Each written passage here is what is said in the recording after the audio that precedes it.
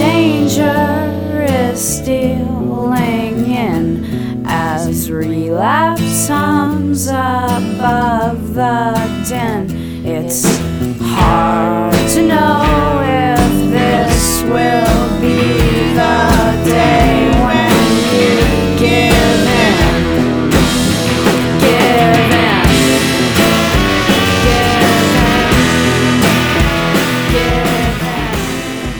Hello and welcome to episode 381 of the Thinking Poker Podcast. From Los Angeles, California, I am Sean Lango. From Owings Mills, Maryland, I'm Andrew Brokus.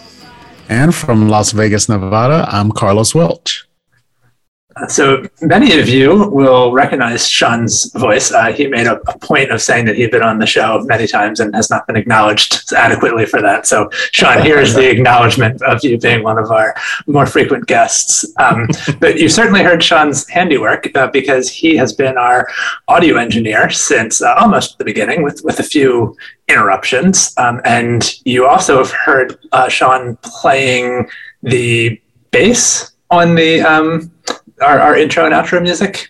That's right. Any bass guitar you hear and any keyboard you hear is me on any of the music on the show since probably around episode 40s or 50s, I think, is when we kind of went in that direction. And now I feel like I've made this joke before, but I guess that makes you really by far our most frequent guest on the show. Oh, yeah, I'll take it. Thank you for joining us once again. Oh, my pleasure to be here. And I want everyone listening to know that I am on this call with Andrew and Carlos here. I'm looking at a very beautiful picture of Carlos in a televised poker situation here. It looks like he's facing a decision. And I just thought everyone should have this image. Yeah, so this picture is from my trip to Run It Up Reno, and I think I might have had a set in this hand. This is Carlos's Zoom image. Yes, Carlos's Zoom image is this Run It Up Reno, and it's it's just exciting when you see someone with the nice there's their name in the corner, there's the action and the chip stack, and I mean if you have a set, that's just even better. Yeah, fun fact, that white hand you see on my right is Spraggy. I cut his face out because that didn't matter. But it was fun playing with those guys. Nice. That's great. Sean, I think the last time you were on the show, we talked a little bit about kind of returning to poker in the LA area. I'm reluctant to say post-pandemic, but with casinos having reopened, what's your poker status now? Yeah, these days I am seldom at the Commerce Casino. As much as I really truly do love going to Commerce and playing, it's one of my favorite places I've played in the US just because there's always so many games going and it's just, I think you've said, Andrew, how you like that it's not a very glamorous place. It's a friend I made at Commerce calls it CVS lighting. I like the dinge. Yeah, it's got a good dinge. It's not the most glamorous place you're ever going to play poker, but it's got its things that it's got, and I do miss it. But lately, really, the only poker that I've been able to get in has been just some leftover COVID 2020 era home games that it's either people that I knew who started it or people that I was playing in through friends of friends, and just a couple of those games that are running on Poker Now. That sort of thing. And it's usually 1-2 no limit, a little bit of 1-1 PLO in the mix. And it's been really fun. It's nice having a casual game that runs all the time. I feel like I've listened to shows here where it'll be someone talking about their home game that they always play with the same people. And that's never been really something I had experienced until like 2020. And over the last 1-2 years, just like having a game where you're just like always playing with the same, there's probably 30 people total in the player pool who are there on a regular basis, but it's small enough that you really do put in more hands with the same folks. Although, I mean, what's the level of social interaction look like there? Because that's kind of the thing that I enjoyed. I mean, getting to know people and like getting to know how they play strategically can be kind of interesting in a way that helps you step outside of Solver World a little bit. But that was really the thing that I enjoyed most about becoming a regular in not in like a home game, but in smaller casino venues where it was almost a home game. What you were seeing a lot of the same people, like in Pittsburgh or Lucky Chances. There was only one bigger game, and it was most of the same people in that lineup when that game went.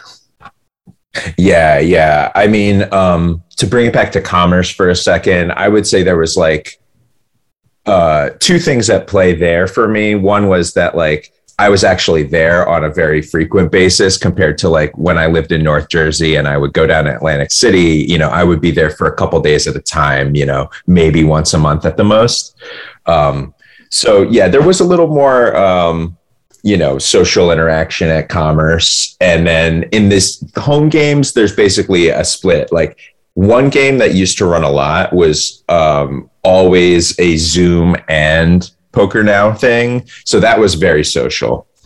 And that was hosted by a friend I went to college with and, another musician. And he still runs that game some, but I just haven't been able to get in there as much. The other Poker Now game, it's really just like, there have been a couple like weak attempts. I don't want to call them weak attempts, but, just a couple not very popular movements to start a Zoom. And it just never really took off. So it's, people are in the chat box a little bit, but that's about the extent of the social qualities of that game. In a game where you're on Zoom, what are the ethics of like turning your video off while you're all in so people can't get reads on you? I love this question because it was never a kind of thing that like got to a point where there were like formal rules or any kind of like established etiquette for that stuff. It was definitely something that caused a little friction a couple times. Oh, really? I thought I was joking. No. I'll explain. There was basically like a weekly, very small stakes cash game that would run, and it was never an issue there. But maybe once a month or so, the host would run a tournament. And usually a few people that never played the cash games would show up and play the tournament. And, somebody who might be there every week that everyone knows who's like, off taking care of his dog and like socializing with his family a little bit might have his video and sound off. But like the people who are just there for the first time are like, what's up with this guy? Why is his video off? Like he's got this huge advantage over everybody. And it's like, meanwhile, the person saying this is like limping every hand and like not raising with the nuts when they're bet into and stuff. So it's like, I would have won if it weren't for that guy with his video off. Exactly. Oh man. But yeah, that's the etiquette there, is that like, there's no rules, but someone's probably going to get mad if it's a tournament. Okay, so you're playing a little bit of app game poker. You're doing a little bit of podcast audio engineering work. What else is occupying your time? What else is occupying my time is a project that kind of came into my life very unexpectedly in 2020. So backing up maybe a decade, I took what was, a lifelong obsession and interest in pizza, and I started tinkering with making my own pizza at home in a bit more serious way. In younger years, if I was like, I want to try and make some pizza, I would just, being in North Jersey with pizzerias everywhere, you could just walk into one and say, hey, can I buy a couple doughs? And they'd charge you a few bucks, and you get some dough and you go home and get some sauce and cheese together. And that's that. But eventually I got frustrated with that, because if you buy a dough from a pizzeria that's supposed to stretch out to being like 20 inches and you're working in your home oven and your surface to bake on is only 15 inches, you're going to get a disgusting thick pizza that you never really want to eat. So this 10 years ago that I mentioned was when I went down a rabbit hole on a website called pizzamaking.com and just read all of these posts. It's the 2+2 of pizza, except people are friendly. People are very, very generous with information, and like friendly to a fault, like where you're like, this isn't even the internet, is it? Like, why are people being so nice to each other? But anyway, yeah, I learned a lot about, sourcing ingredients from restaurant supply places. So you're using more of the right, raw materials. And I learned a bit about, basically the summary is crank your home oven up as high as it can go and get a surface to bake on that's like, either some kind of stone or like a clay tile, or sometimes people use like a steel plate. Get something that can hold some heat. And so, a hobby of making pizza was born in that time. And this was like something I would do maybe 3 or 4 times a year, just have some people come over, make a bunch of pizzas. And it was just a little hobby. And bringing us back to the year 2020, everything was shut down and you couldn't get flour in stores. But a buddy of mine was like, hey, I just ordered a 50-pound bag of flour from this like mail order place. And it hurt my Knitcast sensibilities, because a bag of flour, typically in my experience, for 50 pounds, you'd pay about like $20 when I was living in New Jersey. To get one shipped, I think was like $65. And, wow. that was hard to swallow, but it was also like, there's nothing going on. I'm staying at home all the time. I'm going to pay a little extra rake and get this bag of flour. And, that was the start of the modern era, where I started making some pizzas for friends. And then it was sort of like friends of friends. And then I was like, a few people had been saying like, oh, why don't you, do a pop-up and sell some pizzas? And, I knew of a favorite burger place in town here in Los Angeles that started out selling burgers in their backyard. And then eventually moved into a proper restaurant space. I was like, well, if these people sold burgers in their backyard, I can sell some pizzas out of my apartment and hope for the best. And so at that point, I started an Instagram account, posted up like a couple pictures, and started making pizzas available to first just friends and then the general public. And I called it Secret Pizza because I was trying to maintain a certain level of discretion. I didn't want my neighbors, like there's 10 apartments in my building, and I didn't want to like get them annoyed at me for like selling pizzas out of my home. And I also didn't want to attract much attention from, anyone that's in an oversight agency. There's cottage food laws here, which protects you if you're like making simpler products. But once you involve like cheese, they're like saying that you need to be a little bit more regulated. And that wasn't an option for me out of my home, but I needed some money. I needed something to do. So what was great was that a lot of people out here are transplants from, New York, New Jersey, other East Coast states.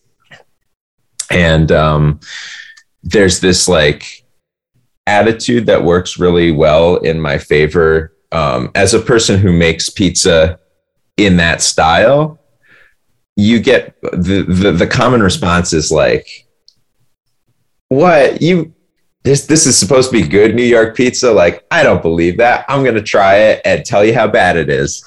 And and what ends up happening is they'll try it and be like, oh, this is actually the right thing. And then they'll tell their friends. And then their friends will probably like have some doubts too, and they'll come and try it. And that's been sort of what's been going on for the past couple of years. And here's an exclusive for the Thinking Poker podcast.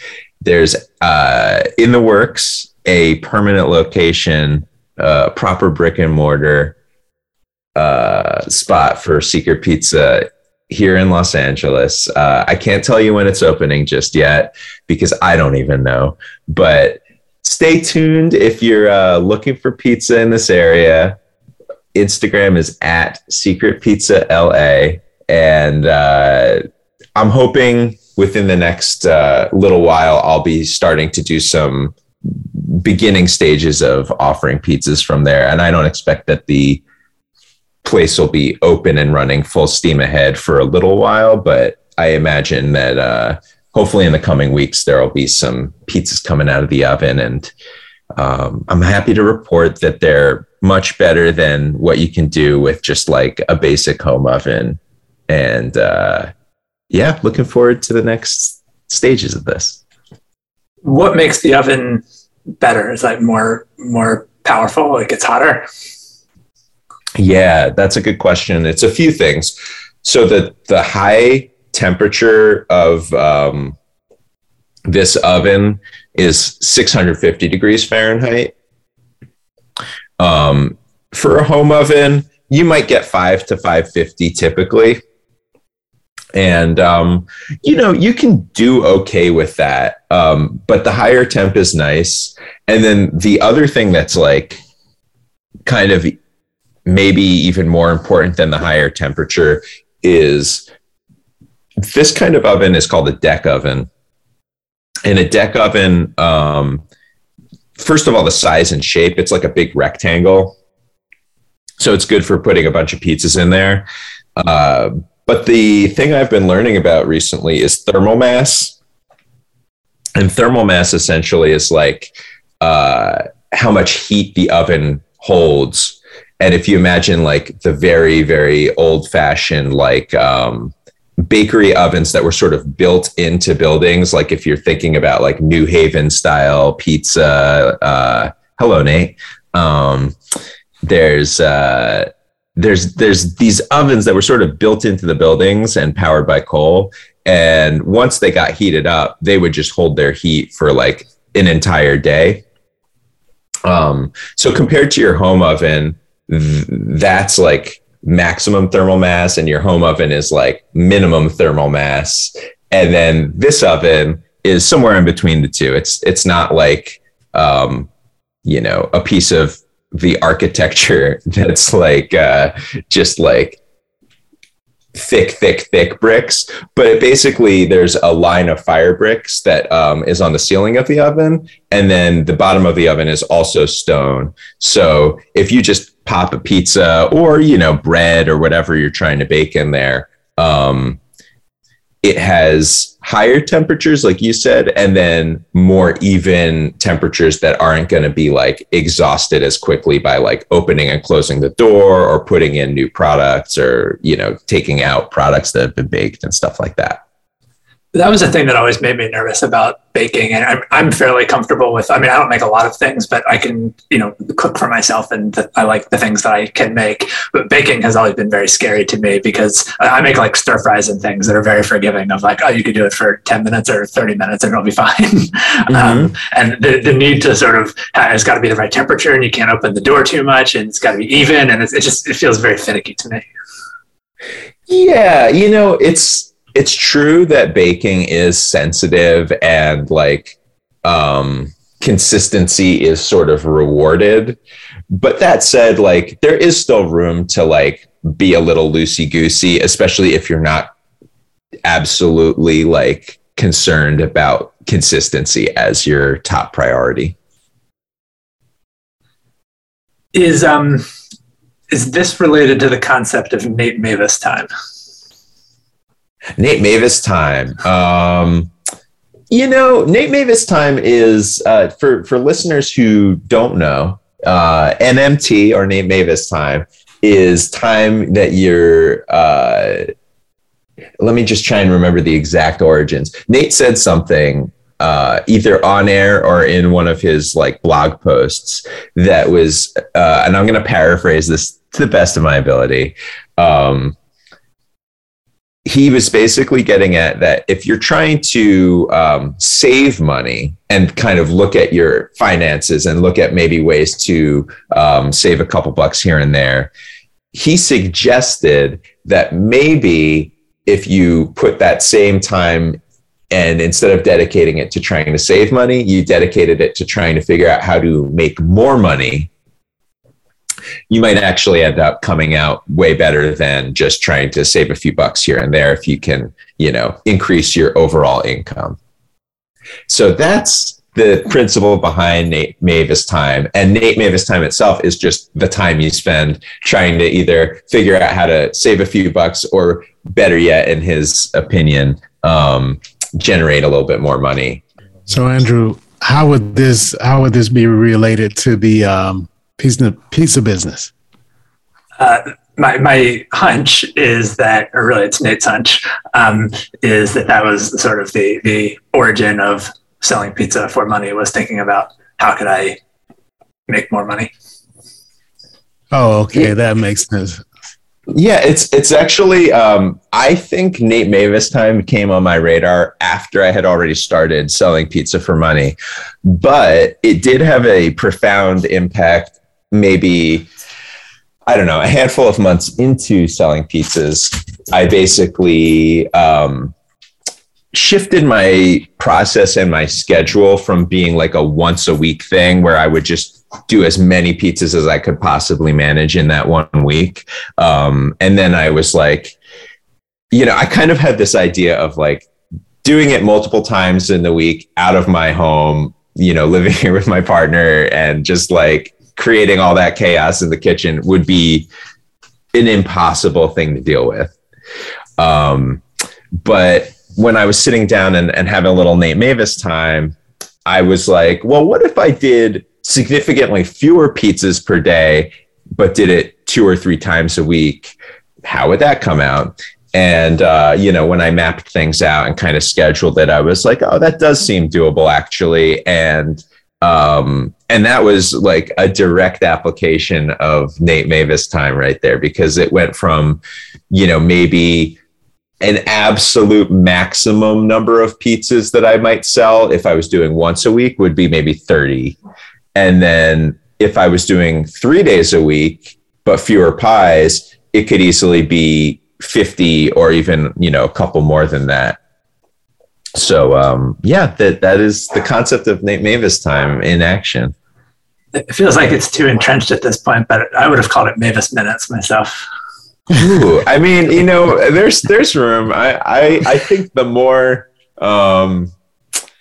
the more Mavis, the better, as far as I'm concerned. That was a dig at you, Carlos. Oh, absolutely not. No. I think, look at this guy stirring the pot. I mean, if you live in a world where it's either or, I don't know. That's a pretty dark world. I've been a big fan of the Carlos era. I think so we got a dog here that's barking, and I'm gonna give him some food. But I am curious, is this going to be strictly like a takeout kind of place or a takeout / delivery? Are you going to have tables at your undisclosed location? Yeah, so it's always been takeout only when I did it out of my home. When I did it out of like a friend's kitchen here in LA, that was the first time there were a couple like outdoor tables that people could take advantage of. And this new iteration will have a few options. There will be the takeout option, of course. There are a few very limited indoor seats, kind of like counter style. And then the bulk of the seating is actually like outdoor patio seating. So there's a fence that kind of runs around the property. And then I would say seating for about 20 inside that. And, it's got like a bench around the fence, some little tables, some little chairs. And, it's actually a very nice little patio. It's got like a couple trees in it. And that's where you can enjoy your pizza to stay if that's your decision. Sounds charming, but no delivery. Not to start. I imagine that'll be something that at some point will become like, all right, everything's kind of running and there's a little bit of a system here for things. Now let's tackle that. And it may be just as simple as, getting involved with the third-party apps because that's what was going to be my next question, like DoorDash or something. Yeah, I mean, the downside of those is that they take a lot of money. Yeah. The upside of those is that they handle things that I would not have to handle, if I or that I would have to handle if I was doing in-house delivery. Anything else pizza related you want to talk about? I have a hand from the commerce here that's one submitted if you want to do any strategy talk. Oh, I'd love to do some strategy talk. And I don't have any pressing pizza thoughts here, but, always happy to talk about pizza. Carlos, pizza questions? I don't have questions. I will say that I am a little bit... I feel like I need to be a little bit careful about my comments because I know East Coast pizza consumers are like super serious about it.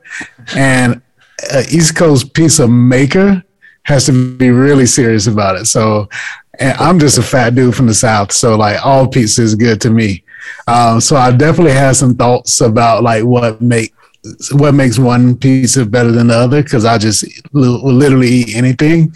But I'll keep those thoughts to myself because I know this is a touchy subject for the East Coast.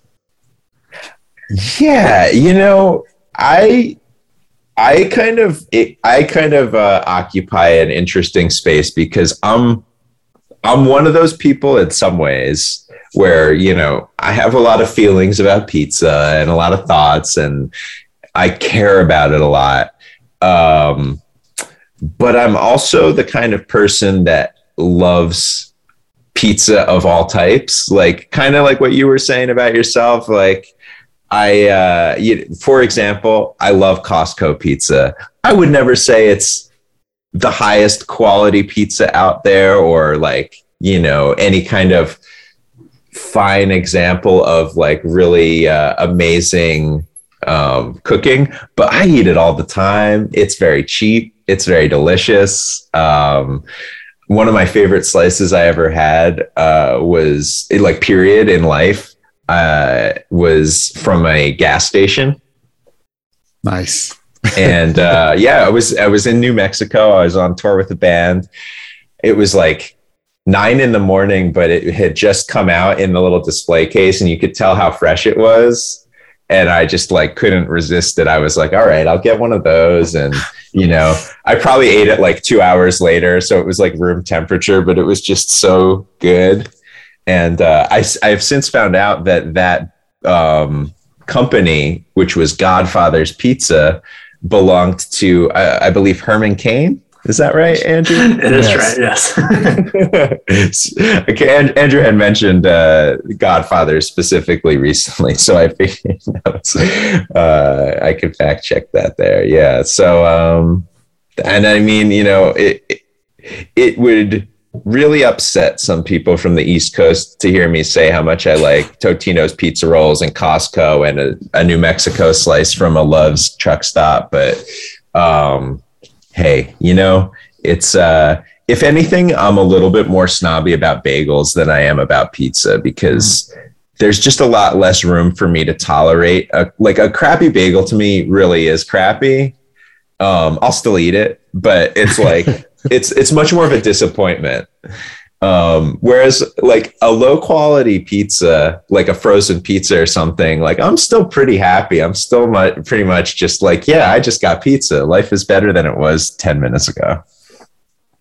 Yeah. So if you ever have one of these pizzas you mentioned where you get the 20-inch dough from the bakery and it doesn't come out right when you do it at home, just pack all that up and send it to me. Yeah, I will.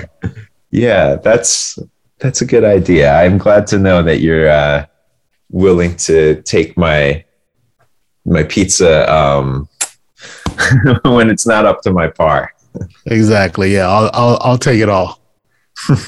This reminds me when Carlos, I guess it was when we recorded that time that I guess you and Carlos first met, when in Atlantic City when we did that meetup. But Carlos had stayed with me in Pittsburgh, and at that time there were like maybe as many as 4 ice cream places within walking distance of our apartment. But I said something like, none of them is good ice cream or something. And Carlos was like, the idea of not good ice cream had like never occurred to I was like, still makes no sense. I would say ice cream, cookies, pizza, and most breads. Like those things, you can't go wrong with any of them in my mind. Yeah, I do love carbs. Breads are so good. And I mean, cookies and ice cream, it is hard to go wrong. But I do feel like there are certain ones that just like, they're done so well that it leaves you with that impression of like, oh yeah, if I go back to like the grocery store cookie, it's just, it's totally in a different class. Well, I think part of it for me also as someone who's, I mean, I'm not like super weight conscious, but I'm aware of like how much sugar and calories and things that I'm eating. And so like, I'm perfectly happy to eat, like good ice cream or whatever. Like I'll make a zillion exceptions for that. If it's like some high quality ice cream or pizza or something, but it's not that I don't like the lower quality things, but it's more just if we think of it from like a health Nickcast perspective, they feel like very bad investments to me, where I'm like, I'm not enjoying this enough to justify the like health consequences of eating it. Yeah, I could see that. It's like, hey, if sugar's not that good for you, maybe the sugar I eat, I want to make sure I really enjoy it. Yeah, that's how I try to think about it. But I'll make plenty of exceptions for if I am really enjoying it. Like I don't deny myself. I just try not to waste my sugar budget. I like it. That makes sense. So we have a hand here that was submitted technically for Thinking Poker Daily, but it was from the Commerce. So I figured that would be an appropriate one to discuss with you, Sean, since it's your stomping ground. Now, I will say this is from a tournament, which is maybe not so much your wheelhouse. I have played one tournament at the Commerce, and I don't want to be the guy that comes on the show and tells a bad beat hand, but it was so funny to me what happened, because it was just like under the gun min raised. There were like 4 callers. I was in like the small blind with like pocket nines and like 30-ish big blinds, and I jam. Under the gun just goes into the tank forever, and eventually does the fuck it I call. Everyone else folds, and he has the king 9 off and just crushes my pocket nines. Sounds like ignition.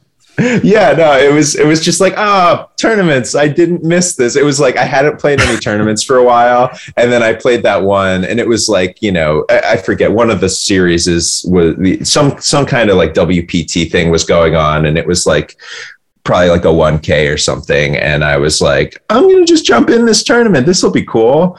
And like the first few hours were like going well, and then that happened, and I was like, yeah, I'm just gonna go play cash. But yeah, Commerce tournament. Let's do it. Yeah, so this hand is coming to us from Dave.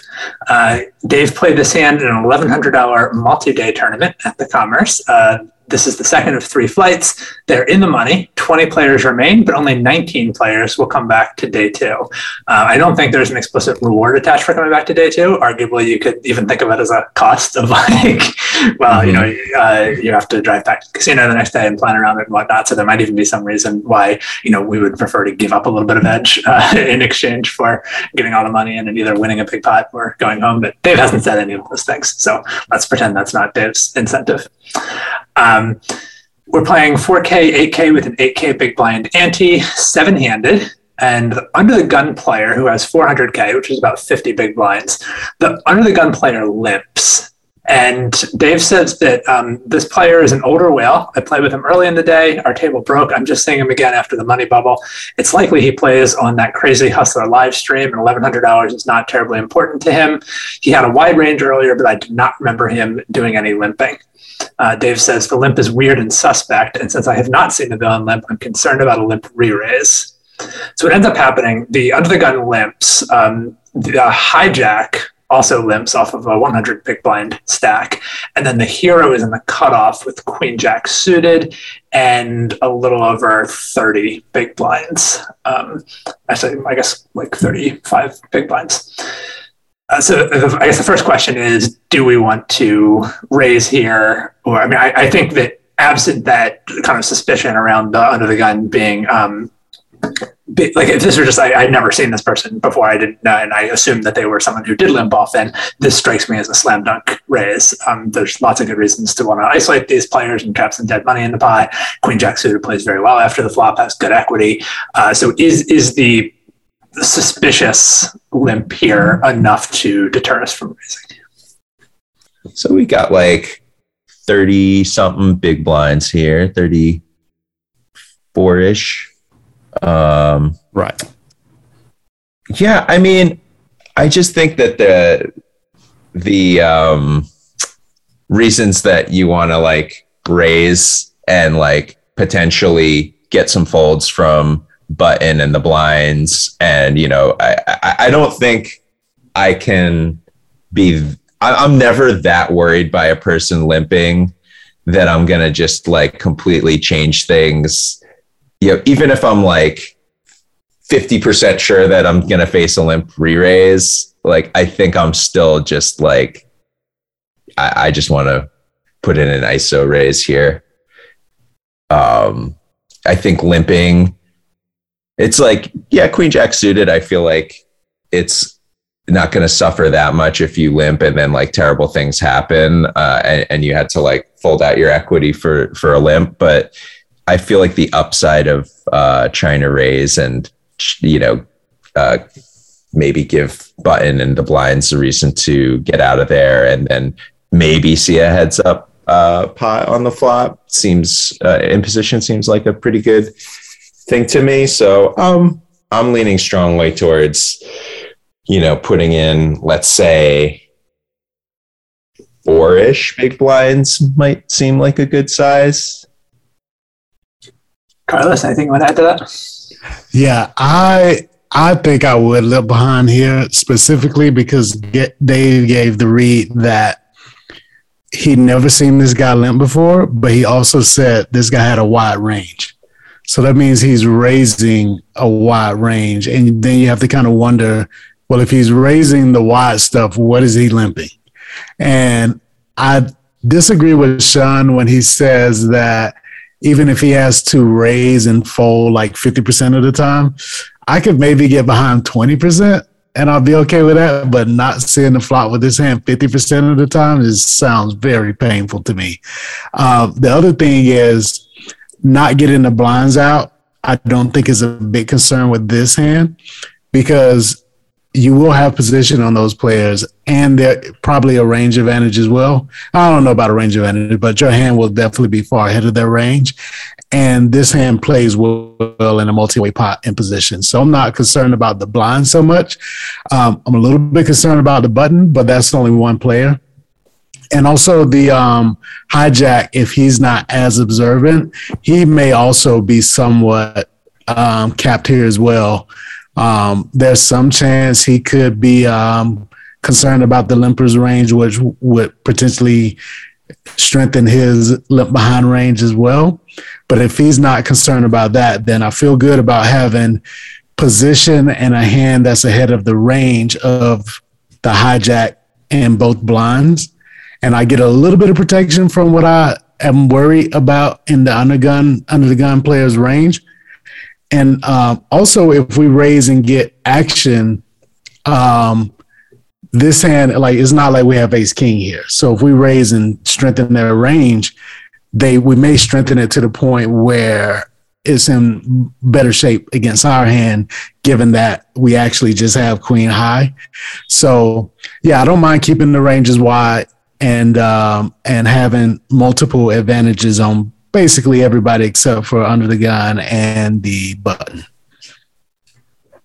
I got a question for both of you guys, because I think everything that you just said, Carlos, sounded very good and very smart. And I'm just wondering, like, you're talking about day one of a tournament with an older whale that, like, maybe play, like, how many hands have you really, like, the fact that this guy has never been seen limping before, I think gets like a lot of weight here, to the point where we're considering like making like our whole strategy decision based on it. Like, do we really think that like one hand where this guy that doesn't usually limps is like, I mean, if he's already playing a wide range and limping most of the time, I definitely agree that it's like suspicious and it sets off some alarm bells and stuff.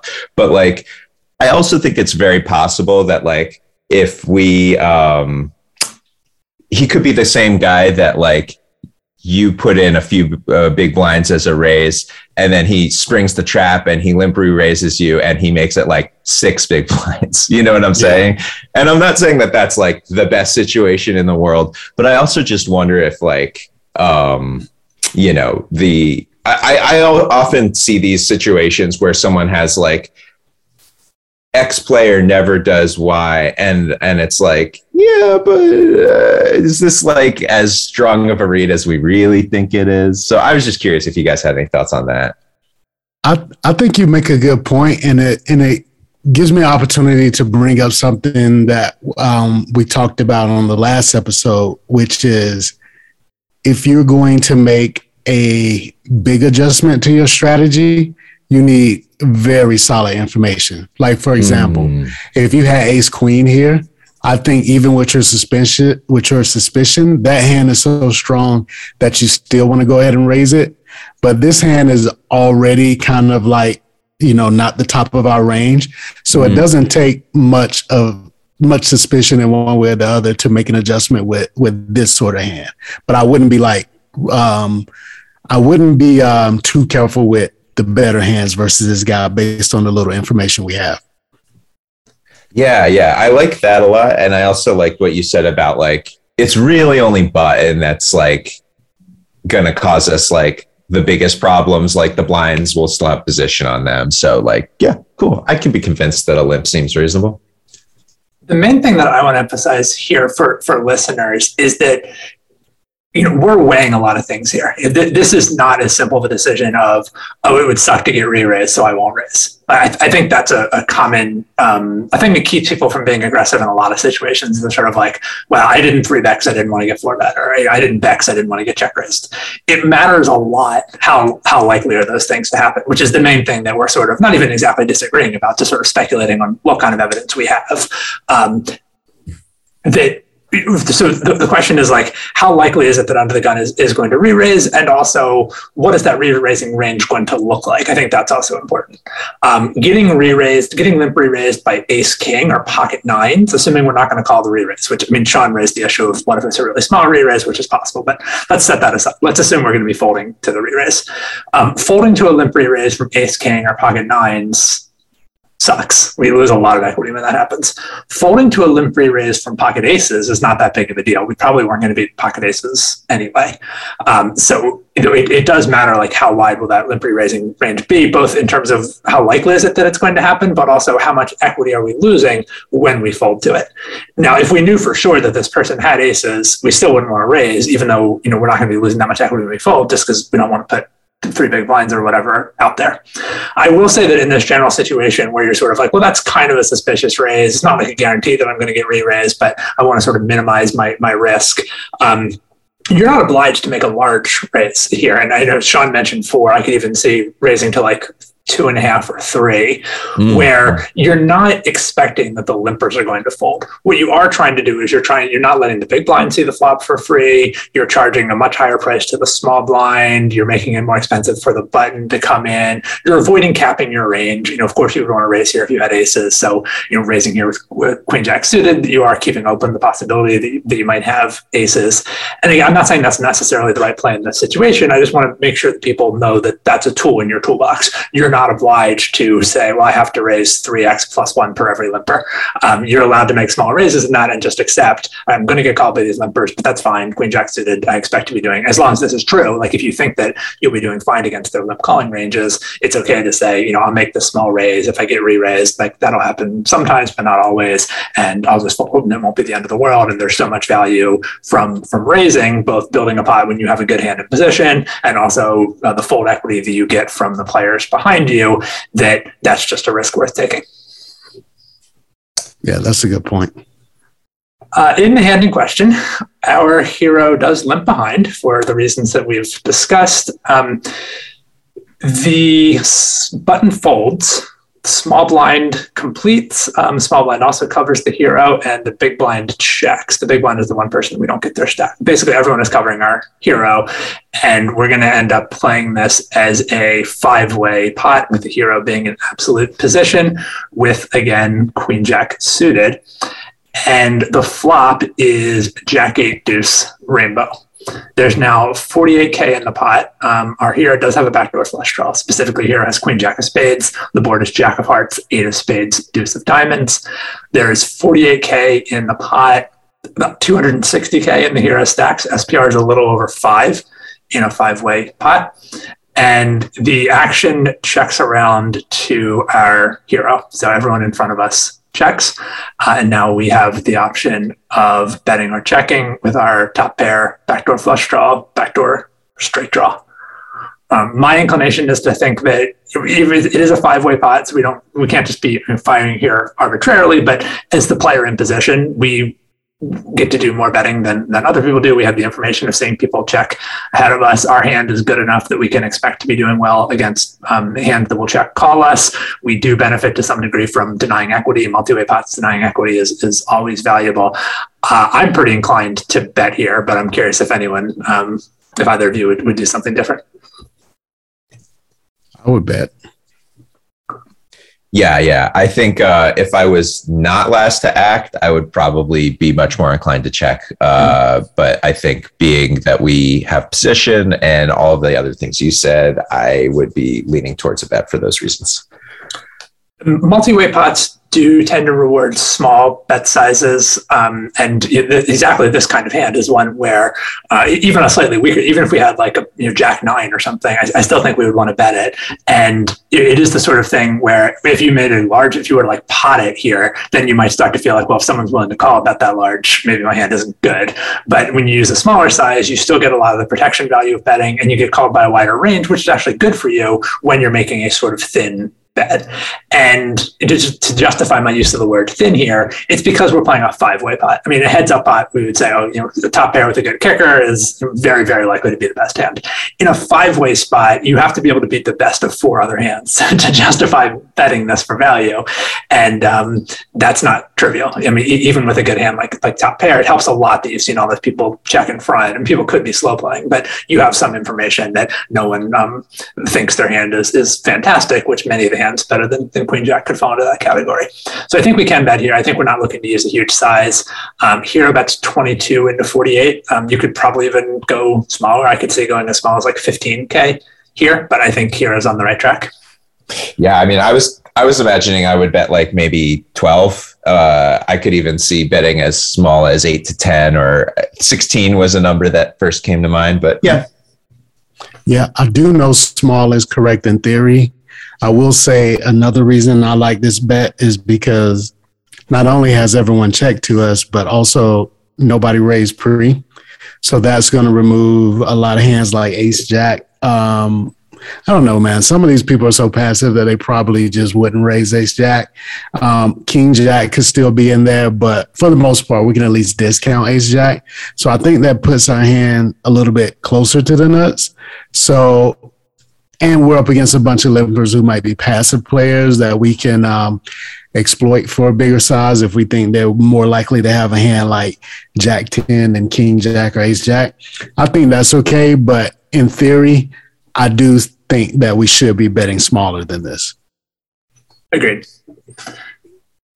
Here bets 22K and the small blind raises to 70K. The big blind and the two limpers fold, and now action is back to the hero. So the hero has queen jack of spades, the board is jack of hearts, eight of spades, deuce of diamonds. It initially checked around to the hero who bet 22K into 48K. And now the small blind has check raised to 70K. And the effective stack hero, if the hero were to call this, would have about 200K behind, which would be roughly slightly over a pop size bet on the turn. Yeah, boo is certainly my first feeling. I'm pretty inclined to just fold. I mean, yeah, I think I think there's not really, in theory, this should not be a worse hand than ours going for value. Like this shouldn't be like jack 10 or jack 9 check raising.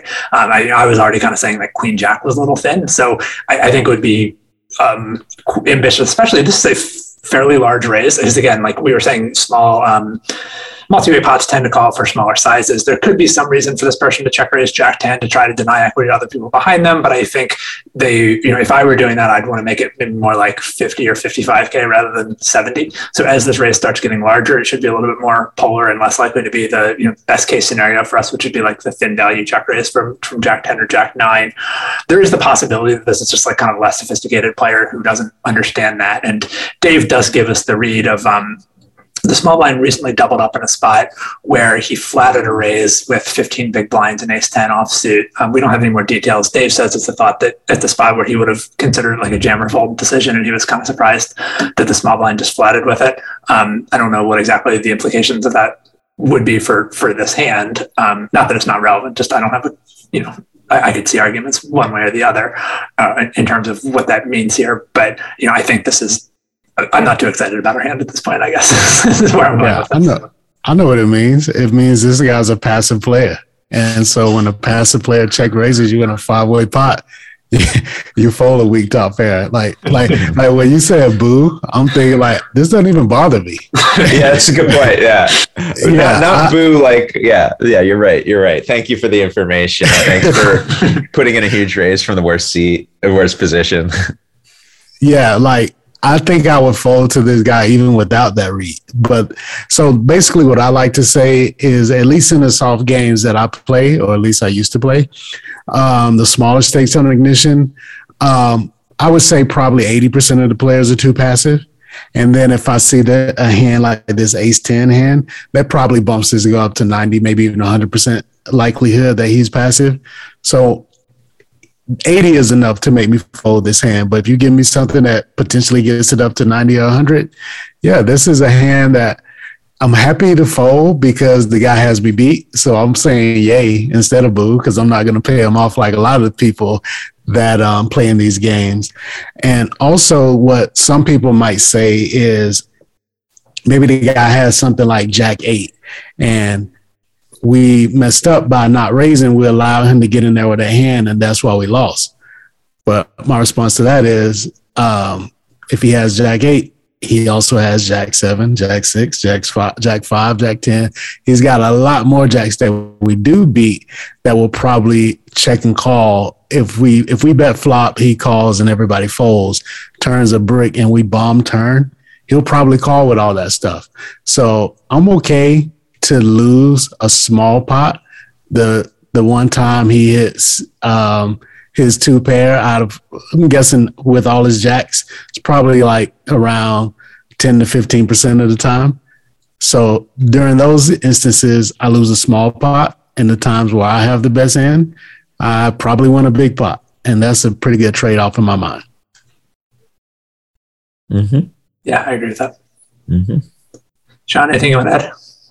Nope, you guys got it. I'm assuming the hero did fold because this is the last of the hand that they shared with us. Says it. Did he? Yeah. He says he bets 22. The guy raises a 7, and then it says hero folds. Oh, okay. Sorry, I missed that. Yes, I do see that. So yeah, I think we're all in agreement with that. It's just, it's not that we couldn't possibly name a hand that this person could be bluffing with, but raising, we're showing a lot of strength betting into this many people. Even when we've seen them check in front of us, we still, need a decent hand to make this bet. And then for this person to check raise, there is still the risk that one of these other limpers is actually sandbagging with pocket 8s or pocket 2s or something like that.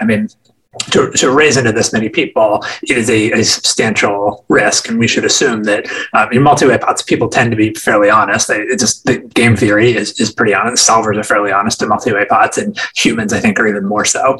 So I don't think a lot of people are trying to get ambitious with their bluffing in this situation. And I do think we just have a bluff catcher in a spot where we're not terribly likely to be facing a bluff. We're really not going to get a lot more clarity on the turn. We can pick up some draws, but we're not going to improve our equity that much no matter what the turn card is. Even if we were to turn a jack, we could still be behind. We're still behind a lot of the hands that we're worried about the villain having. So we're not really going to get a lot more clarity here. There's one other point that Dave raised that I don't know if this would influence my decision, but it is an interesting. Dave says that since this is a tournament that plays to a fixed number of players instead of a fixed time, there is a chance that on day 2, the blinds will roll back and my stack utility will increase. So I think what he's saying is that because it's a 3-day tournament and everyone is playing down to, 19 players or some percentage of the field, they're probably going to roll back the blinds to whichever day played the shortest amount of time, and everyone will restart as they were at that time. So it's possible that his stack will be more big blinds coming into the next day. I don't know that would influence my decision too much. I don't know if you guys see a reason why it might. It doesn't influence my decision. The thing about the stack rolling back, the idea that this is a tournament does influence my decision, because one of the things I learned from you is that you do have to be careful with these. You need to reach a higher bar to bluff catch in tournaments than you do in cash games.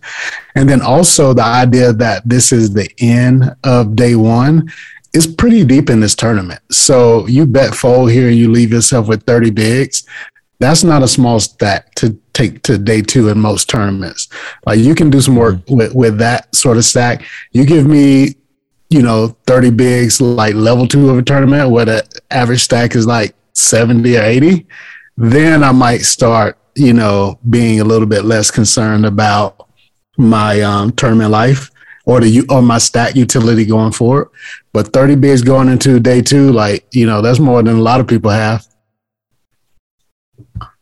Yeah, the one other thing I could see, if we were really short here, I could see, this is the point I was making earlier about there's actually a little bit of a penalty for making day 2, especially if there was something else that you were kind of interested in doing the next day that was not poker. If it was you had 12 big blinds and you bet here and the person check raises the amount that would put you all in, and folding would lead you with a really short stack coming back to day 2, you might sort of say, well, it's not really worth it to me to come back just to bust out in level 1 of the next day. So, maybe I'll take a little bit of a gamble here or something. I don't think that would be completely irrational, but I don't think that's the situation we're in right now. Yeah. In my mind, I would say to myself, I'm literally about to punt right now. Yeah. And I would not be thinking that I'm ever good. This is not a good decision. I just don't want to bring this struggle stack back to this live tournament where I have to sit around these humans with, during the pandemic. So yeah, you give me a short enough stack, I'll call off here knowing that this guy has me crushed. But 30 bigs is not a short stack. Yeah, and maybe it's more than 30 if he runs good and the clock rolls back. How often do you come back and your big blinds have gone higher without your stack changing? Yeah, that's pretty sweet. Yeah. Well, thank you, Dave, for writing. Good fold. Thank you, Sean, for sharing your wisdom and insight with us. Oh, it was such a pleasure to be a part of the Thinking Poker Daily Moment on the Thinking Poker podcast. Is there anything else that you wanted to talk about that we haven't gotten around to? Anything musically interesting going on in your life? Let's see. I wish I could give you some exciting, musically interesting news. You know what? I'll plug a friend of mine just put out a great album that I've been enjoying a lot. That's a nice thing to leave people with. The artist is known as Graham Hunt. And I will actually just say, check out all his albums. He just put one out a week ago or so, but they're all good. We met each other as the two guitarists who were touring with our friend Mike Kroll, also great musician. It's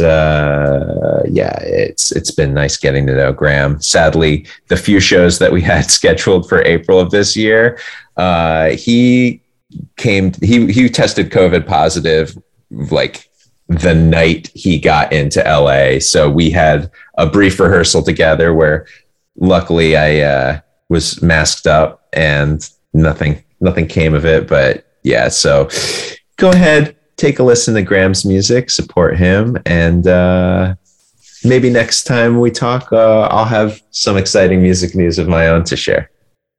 I got one last question that I know is on the minds of everyone out there in Knitcast Nation. So if we lose Sean's editing abilities, can we at least keep the theme music? So I'm just going to give you the honest to God truth on air, which is I have not consulted any of my former Palmyra bandmates about this yet. But I am assuming that everyone will be happy to have the music continue on. That's just one of those messages I haven't gotten around to sending out yet, but let's just assume that everybody's cool, and I would hope that the music continues on, just because I've gotten used to hearing it. It's funny being in the actual band myself. And this was years ago that band was active. This was 2008-ish was, I think, when it started, and it went for a few years. At the time, it was just a band I played in with friends I had known for a very long time. And while I enjoyed the music and the times, it was just, something that happened and easily could have just faded into the past. But thanks to the Thinking Poker podcast using that music, I've actually come to have a bigger appreciation for all of it. And it's kind of been like, oh yeah, it was cool that I did that then. And, Andrew has said to me many times that some of the most frequent questions he gets is people just saying like, hey, what's this music? And, for those who don't know the true story, when I became an editor, I was given a template from, I think Nate gave it to me. And the thing about audio templates is that they often don't have the audio files in them. So even though he thought he was giving me a template with some theme music, it was empty of music. So it was sort of a last minute, hey guys, you want me to just throw some music on here? And then it stuck. So I hope it continues on past the era of me editing the show. I think we kind of buried the lead here because I don't know if we actually told people. That's so true. Part of this whole the Papa Sean venture here is that you are going to be stepping down as our audio engineer. So thank you for all that you've done for the show over the years, and we certainly will miss having you in that capacity. But as Carla said, hopefully we'll be able to continue to enjoy your strumming on on our intros and outros, and hopefully this won't be the last time that we have you on here as a guest. Yeah, I would love to come back. I propose that we invite Nate next time just for a little reunion.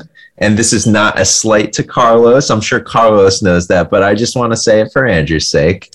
No, I would love to come back. And I'm actually really looking forward to becoming once again, just a listener to the show, because when you listen to edit audio and you're listening to like snip out a noise here and like a mistake there, you don't really get to enjoy the show the same way you would if you were just like putting it on and pressing play. So I'm excited to start to be just a regular consumer of the Thinking Poker podcast again.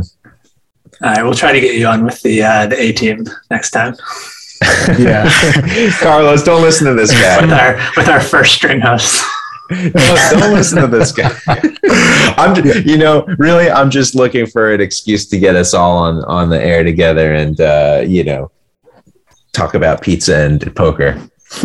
Yeah, the only thing I will request is that for that episode, I will request you do one guest editing of it also, so I can get one of those cool Easter eggs you put after the music for me. Like that's what I'm gonna miss the most. Oh, I will absolutely guest edit, and it's. If there was always a good candidate for an Easter egg, there would be one in every single episode. But sometimes you guys are just too perfect and you just bang it out without any mistakes or anything funny and, any bloopers and all that stuff. So, you guys could stand to mess up a little more or do some things like that. And then we'll have more Easter eggs. All right. Well, thank you very much, Sean. It's good talking to you as always, and best of luck with the new venture. Thank you, Andrew. And thank you, Carlos. Thank you. See you. Feeling faint, feeling ashamed. Spread too thin and hoping for a sin. For a word that could take away the pain. Sleepless nights, do I need some kind of pill? Or the devotion of a Carmelite, or the fair passage of a bill? And who will sign us into law?